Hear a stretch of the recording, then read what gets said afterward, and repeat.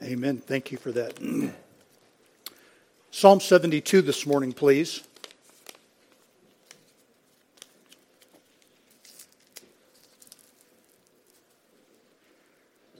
Psalm 72. Several months back, somebody had written me a note asking about this psalm.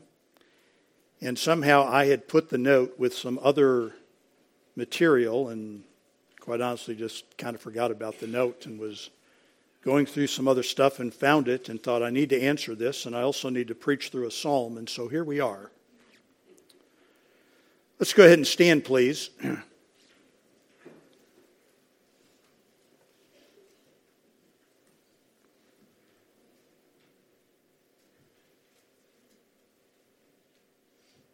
Psalm 72, a psalm for Solomon. Give the king thy judgments, O God, and thy righteousness unto the king's son. He shall judge thy people with righteousness and thy poor with judgment. The mountains shall bring peace to the people, and the little hills by righteousness. He shall judge the poor of the people. He shall save the children of the needy, and shall break in pieces the oppressor. They shall fear thee as long as the sun and moon endure throughout all generations. He shall come down like rain upon the mown grass, as showers that water the earth. In his day shall the righteous flourish, and abundance of peace so long as the moon endureth. He shall have dominion from sea to sea, and from the river unto the ends of the earth. They that dwell in the wilderness shall bow before him, and his enemies shall lick the dust. The kings of Tarshish and of the isles shall bring presents. The kings of Sheba and Seba shall offer gifts. Yea, all kings shall fall down before him, all nations shall serve him. For he shall deliver the needy when he crieth, the poor also, and him that hath no helper. He shall spare the poor and the needy, and shall save the souls of the needy. He shall redeem their soul from deceit and violence, and precious shall their blood be in his sight. And he shall live, and to him shall be given the gold of Sheba. Pur also shall be made for him continually, and daily shall he be praised. There shall an handful of corn and the earth upon the top of the mountain. The fruit thereof shall shake like Lebanon, and they of the city shall flourish like the grass of the earth. His name shall endure forever. His name shall be continued as long as the sun, and men shall be blessed in him. All nations shall call him blessed. Blessed be the Lord God, the God of Israel, who only doeth wondrous things. And blessed be his glorious name forever. And let the whole earth be filled with his glory. Amen and amen. The prayers of David, the son of Jesse, are ended. And let's pray.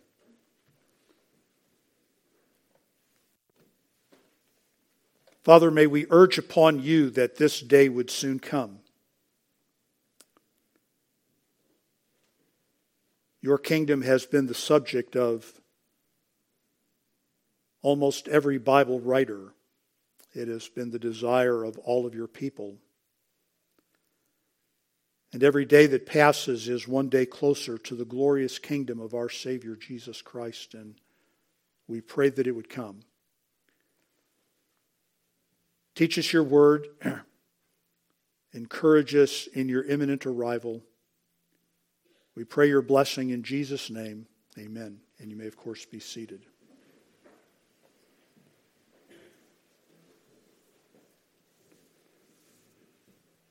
Well, let me begin this morning by addressing a little bit of the technicality and the complication that surrounds this psalm right at the outset. Reading, of course, from the King James Bible, I read it as it is found in the King James Bible, a psalm for Solomon. If you're reading the ESV, or I would assume any of the other more modern language versions, it says, of Solomon.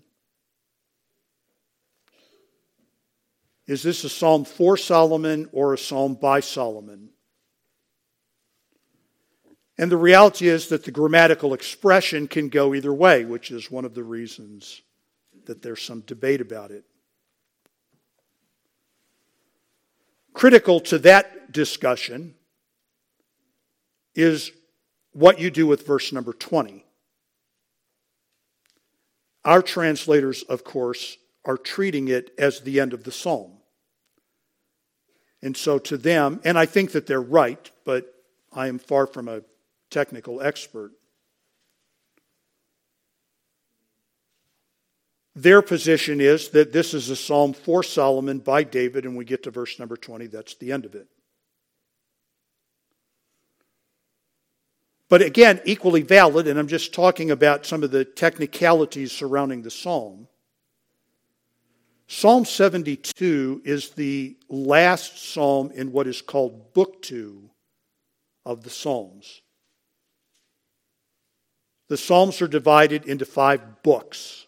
150 Psalms divided into 5 books. Book 2 is Psalms 42 through 72. And many good people then would interpret verse number 20 as a summary of the entire book, 42 to 72. Each of the book ends with some form of doxology, as we have here. And the belief is that the Psalms were divided into 5 books to mirror the Pentateuch, which was also 5 books. So again, depending upon the notes you might have, depending upon the translation you might be using, depending upon your own understanding, you're going to view Psalm 72 as a psalm by David about Solomon, or a psalm by Solomon about his son, probably Rehoboam. The truth is, whichever man is writing it and whichever son it is for does not substantially impact the psalm. So we can look at it, we can talk about it, we can wonder about it, we can perfectly come to our understanding of it. But the nature of the psalm is unfazed. Unlike, for instance, Psalm 110, where you have to get the people right, or you cut the heart of the psalm away. This psalm is equally powerful, whether it's David writing about Solomon or Solomon writing about Rehoboam. What begins as, and one of the reasons, by the way, that some people argue that verse number 20 is the summary statement of the entire book of Psalms, is because there really are not a lot of prayers in the 20 verses of Psalm 72. What begins as a prayer for a human son, which I think occupies verses 1 through 4, quickly becomes a contemplation of the greater King, the Lord Jesus Christ. Much as when you turn to the New Testament book of Jude, and Jude begins by saying, I really wanted to talk to you about our common salvation. But things are so bad, and false prophets are so many, and they are so ungodly that I have to talk about that instead.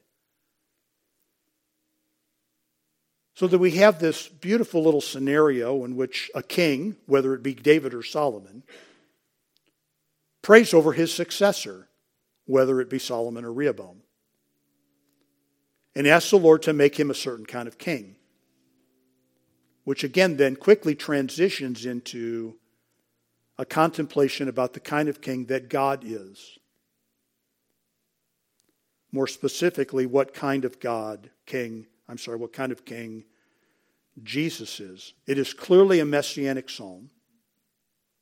It is clearly oriented around the future Messiah, the Lord Jesus Christ.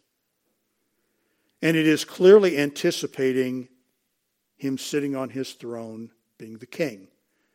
And I think we'll see that becomes obvious, that it is highly unlikely, if not impossible, that under the inspiration of the Holy Spirit, God would have a human father say certain things about a human son as are found in this psalm. So again, much of the psalm is actually declarative. A father praying for his son.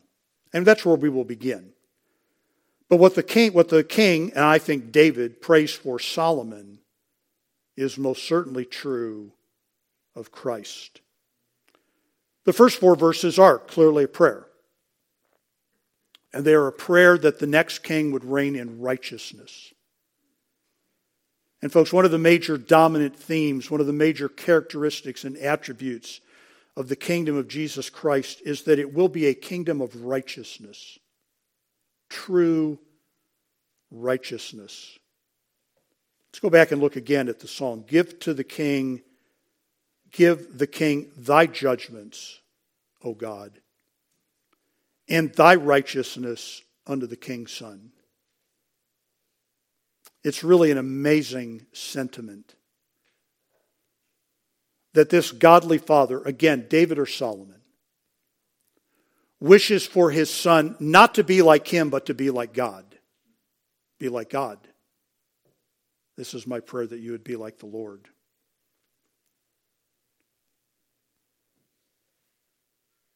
That you would make right decisions. That's what the word judgment means. That the decisions that he makes are right. And that the attributes that govern them are righteousness. That's what's meant by righteousness. That from the position of righteousness you will make right decisions. The decisions that God would make. He shall judge thy people with righteousness, verse 2, and thy poor with judgment.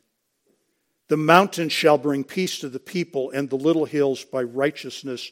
A poetic expression that means there will be justice everywhere. One of the things, folks, that will characterize the kingdom of Christ is that righteousness will extend into every nook and cranny of it.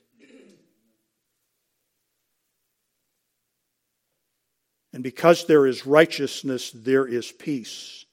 Verse 3, the mountains shall bring peace to the people, and the little hills by righteousness. In our world, we want to have unrighteousness and peace. And the truth, folks, is that you can have one but not both. If you have unrighteousness, there will not be peace. And you will only have peace with righteousness. Cannot be the way men want it. Now we don't insist upon unrighteousness. We insist upon the right to define righteousness as we see fit, which makes it unrighteousness. And everywhere that it abounds, there is not peace, but violence and oppression and misery. Verse number 4, he shall save the poor, judge the poor of the people. He shall save the children of the needy, and shall break in pieces the oppressors. Righteousness and justice will extend to every nook and cranny of his kingdom, every remote geographical spot, every island, every continent. And it will extend to all people. The poor and needy will receive it, and the oppressor will be destroyed. And I would just point out to you folks that in our modern world, these two concepts get lots of political use. A Roman senator once observed that the rich do what they will while the poor suffer what they must. Sometimes it seems as if we live in that world. The rich and powerful do what they will, and we suffer what they must. But a medieval bishop once observed that the poor are a gold mine. You can gain a lot of political clout by promising to help the poor. Some people think the rich are always wrong. Some people think the poor are always right. But God is just. Let me just read to you. You do not need to turn to it. Exodus 23:1. Thou shalt not raise a false report. Put not thine hand with the wicked to an unrighteous witness. Thou shalt not follow a multitude to do evil. Neither shalt thou speak in a cause to decline after many to wrest judgment. Neither shalt thou countenance a poor man in his cause. You're not right just because you're poor. You're not wrong just because you're rich. You're not corrupt and abusive just because you're a big business. You're corrupt and abusive because you're corrupt and abusive, not because you're size. The righteousness of Christ will be the norm of the kingdom. And it will be, folks, not an imaginary righteousness, not a righteousness invented by men, but a righteousness that exists in accordance with God's standard. Beginning in verse number 5, then, you can already see that the king, in his prayer for his son, is thinking along very godly lines in verses 5 through 7. Again, under the inspiration of the Spirit, again, thinking originally about his own transition in the kingdom. He contemplates that the kingdom of the Messiah will be a kingdom that endures. Verse number 5, they shall fear thee as long as the sun and moon endure throughout all generations. He shall come down like rain upon the mown grass, as showers that water the earth. In his day shall the righteous flourish, and abundance of peace as long as the moon endureth. Passages of time. The idea of fear in the passage, they shall fear thee as long as the sun and moon endure, is godly fear, the kind of reverential awe that a child is supposed to have for their parent.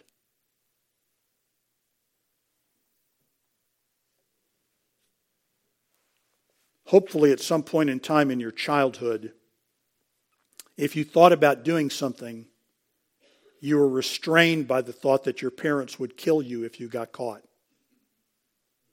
Fear. They were just simply things that I thought about doing that I didn't do, not out of love and not out of devotion and not out of righteousness, but simply out of the fact that if my parents caught me, they'd kill me.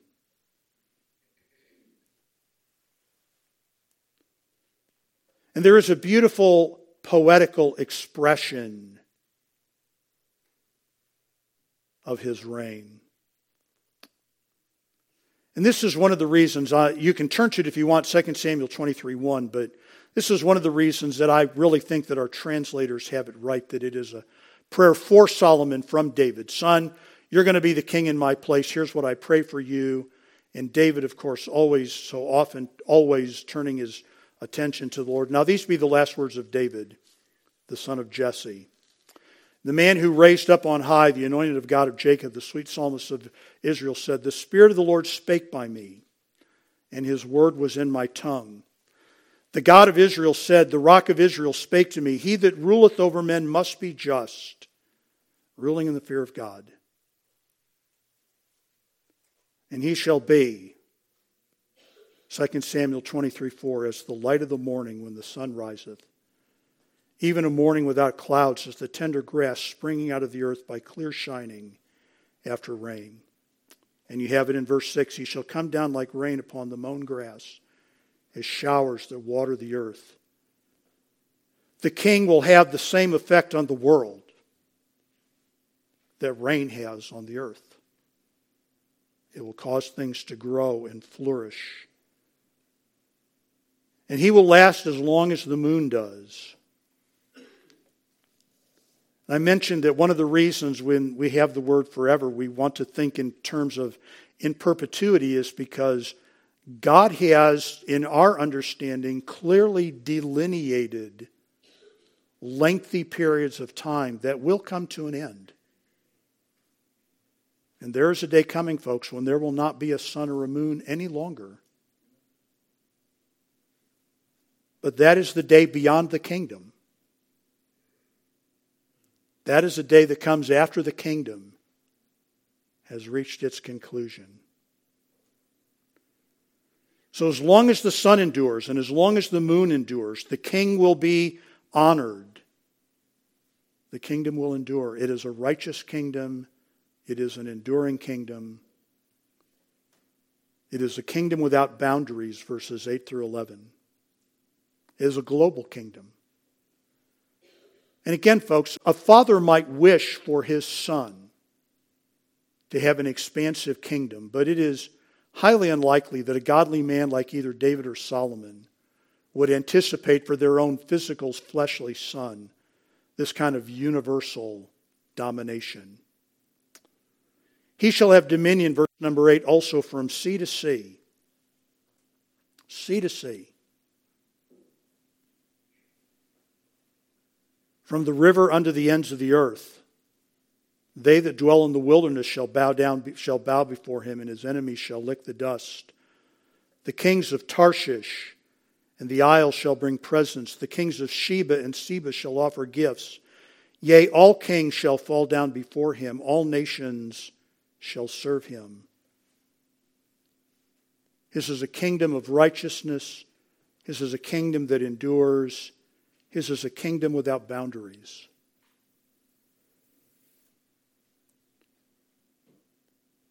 Probably in verse number 8, sea to sea would be the Red Sea to the Mediterranean. I mean, we have to ask if David had any concept of the Atlantic or the Pacific or the Indian. Just like when we sing, right? We have our song From Sea to Shining Sea. We're talking about the Atlantic and the Pacific. But it will be a reign without boundaries, and it will again extend into the remotest regions of the earth. He will not just be the king of the cities, he will be the king of the deserts. He will not just be the king of the continents, he will be the king of the islands.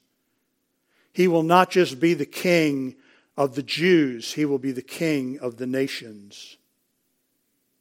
Tarshish is somewhere west of Israel. This is the spot where Jonah was heading when he ran away from God. The word isles there refers to coasts, shores and boundaries. Sheba is an Arabian kingdom and Seba is an Ethiopian kingdom.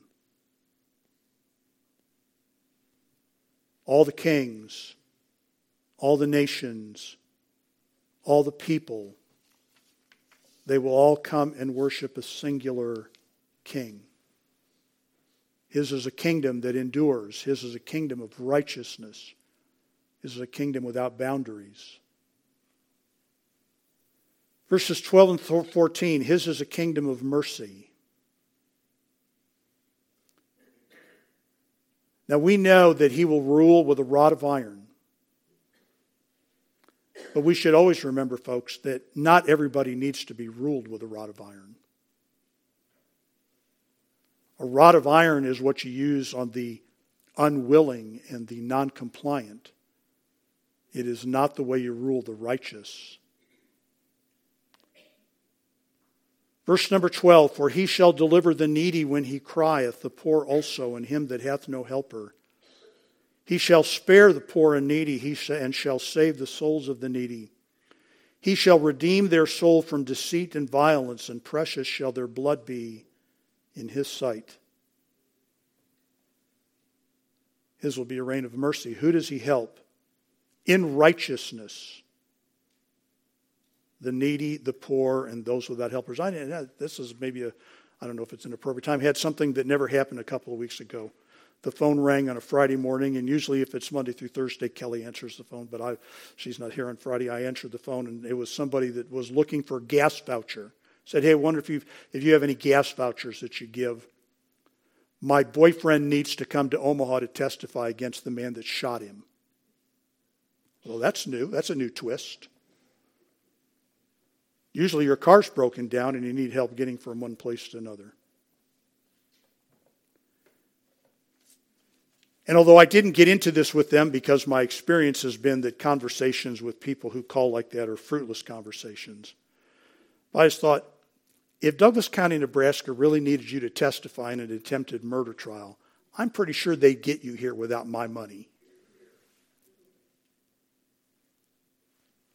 Notice who the Lord helps. Those who are really needy, those who are really poor, those who really have no help. Because again, folks, the overarching dimension of his kingdom is righteousness. He's nobody's fool. And notice how he helps them. He will deliver them. He will spare them, which has the idea of being very tender towards them. He will redeem them. He will recover them from both deceit and violence. And again, folks, these words are empty and meaningless if there is no true righteousness. Politicians have been promising to help and deliver people for generations.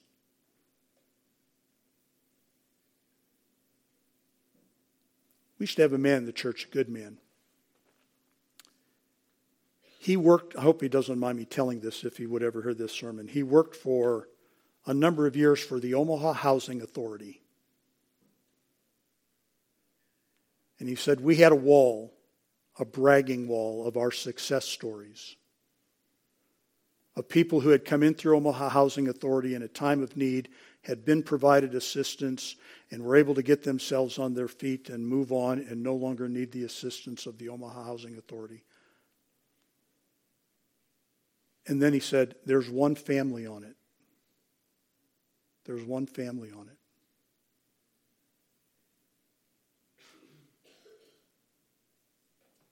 Jesus' kingdom is a kingdom that will genuinely help and genuinely operate in mercy. But it's not open the cupboards and give everything away. It's not that kind of kingdom. It's a righteous kingdom. Back to the text. His is a kingdom of righteousness. His is a kingdom that will endure.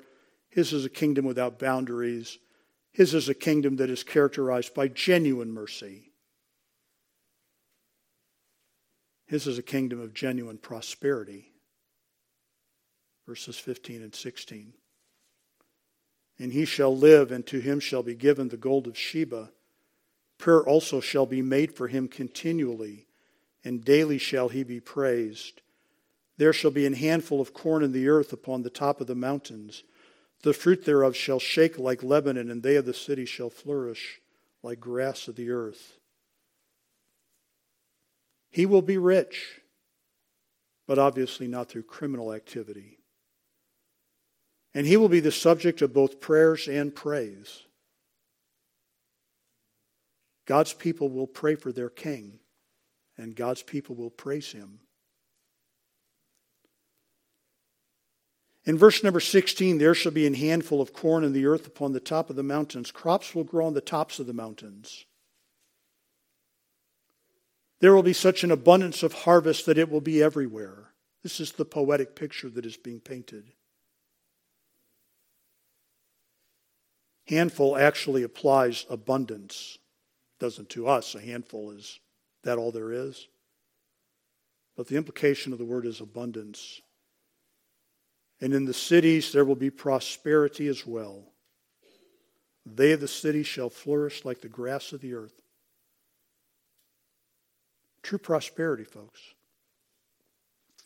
To jump way ahead, this is one of the most, and actually it's not inexplicable, this is one of the most amazing parts of the millennial kingdom, is that 1,000 years of prosperity and safety and peace and tranquility, and men will throw it all away for the thing that they really want more than anything else, sin. Satan will find no problem gathering a band of followers after 1,000 years of prosperity. The things we all claim we want now. Right? We just want everybody to have enough. We just want all of our streets to be safe. We pay those things lip service. There is a day when they are coming. So his is a reign of righteousness, and his will be a kingdom that endures. And his is a kingdom without boundaries, and a kingdom of true mercy, and a kingdom of true prosperity. And for that reason, verses 17 through 19, it will be truly celebrated by those who love him. His name shall endure forever. His name shall be continued as long as the sun, and men shall be blessed in him. All nations shall call him blessed. Blessed be the Lord God, the God of Israel, who only doeth wondrous things. And blessed be his glorious name forever, and let the whole earth be filled with his glory. Amen and amen. Verse number 17, folks, is very descriptive. This is what is going to happen. This is what's going to happen. His name will endure forever as long as the sun. And men will be blessed in him, and all nations will call him blessed. And verses 18 and 19 are testimonial. This is what the author says. Blessed be the Lord God, the God of Israel, who only doeth wondrous things. These are the words of David about his God. And blessed be his glorious name forever. And here is his advice, or here is his declaration. Let the whole earth be filled with his glory. Only God does this kind of thing, folks. These are things without distinction. They have never existed in the history of the world. They have never existed in the history of the world. Nothing like this has ever been seen. God alone does these kind of wonderful works. Let the earth be filled with his glory. So what begins as a prayer in verse number 1 concludes with an assertion of facts. Glorious, wonderful facts. This is what we anticipate as God's people. A kingdom of righteousness that endures, that has no boundaries, that is peaceful and prosperous and merciful and righteous, that is celebrated by God's good people. So let me just suggest to you 4 appropriate responses on our part. Number 1, we should pray for those that we love. We should pray for everybody, actually, that they possess the attributes of godliness. Not pray that they be like us, but pray that they be like God. We should pray that those who lead us do the same. We should pray for those of our leaders to be those kinds of people. We should pray that his kingdom would come and that the earth would be filled with his glory. These are the kind of things that God's people have prayed for. I'm assuming you pray for them now. Right? When the disciples said, teach us to pray, he said, okay, here's one of the things you should pray for, that my kingdom would come. And then we should praise him. We should praise him privately. Blessed be the Lord. Only does wondrous things. Let's pray together this morning. God, all that we claim to want, to be happy, to be safe, to be fulfilled, to be prosperous, come only from you. They come only from a righteous God. We pray then that your kingdom would come, that true righteousness would rule right now. We pray for those who lead us politically, economically, that they would pursue true righteousness. We pray that you would confound their purposes if they won't. We pray for the King to come. We pray that we would love righteousness and that we would love you. We bless your glorious name. Thank you. Thank you, God, that you have saved us, that we're your people. We praise you in Jesus' name. Amen.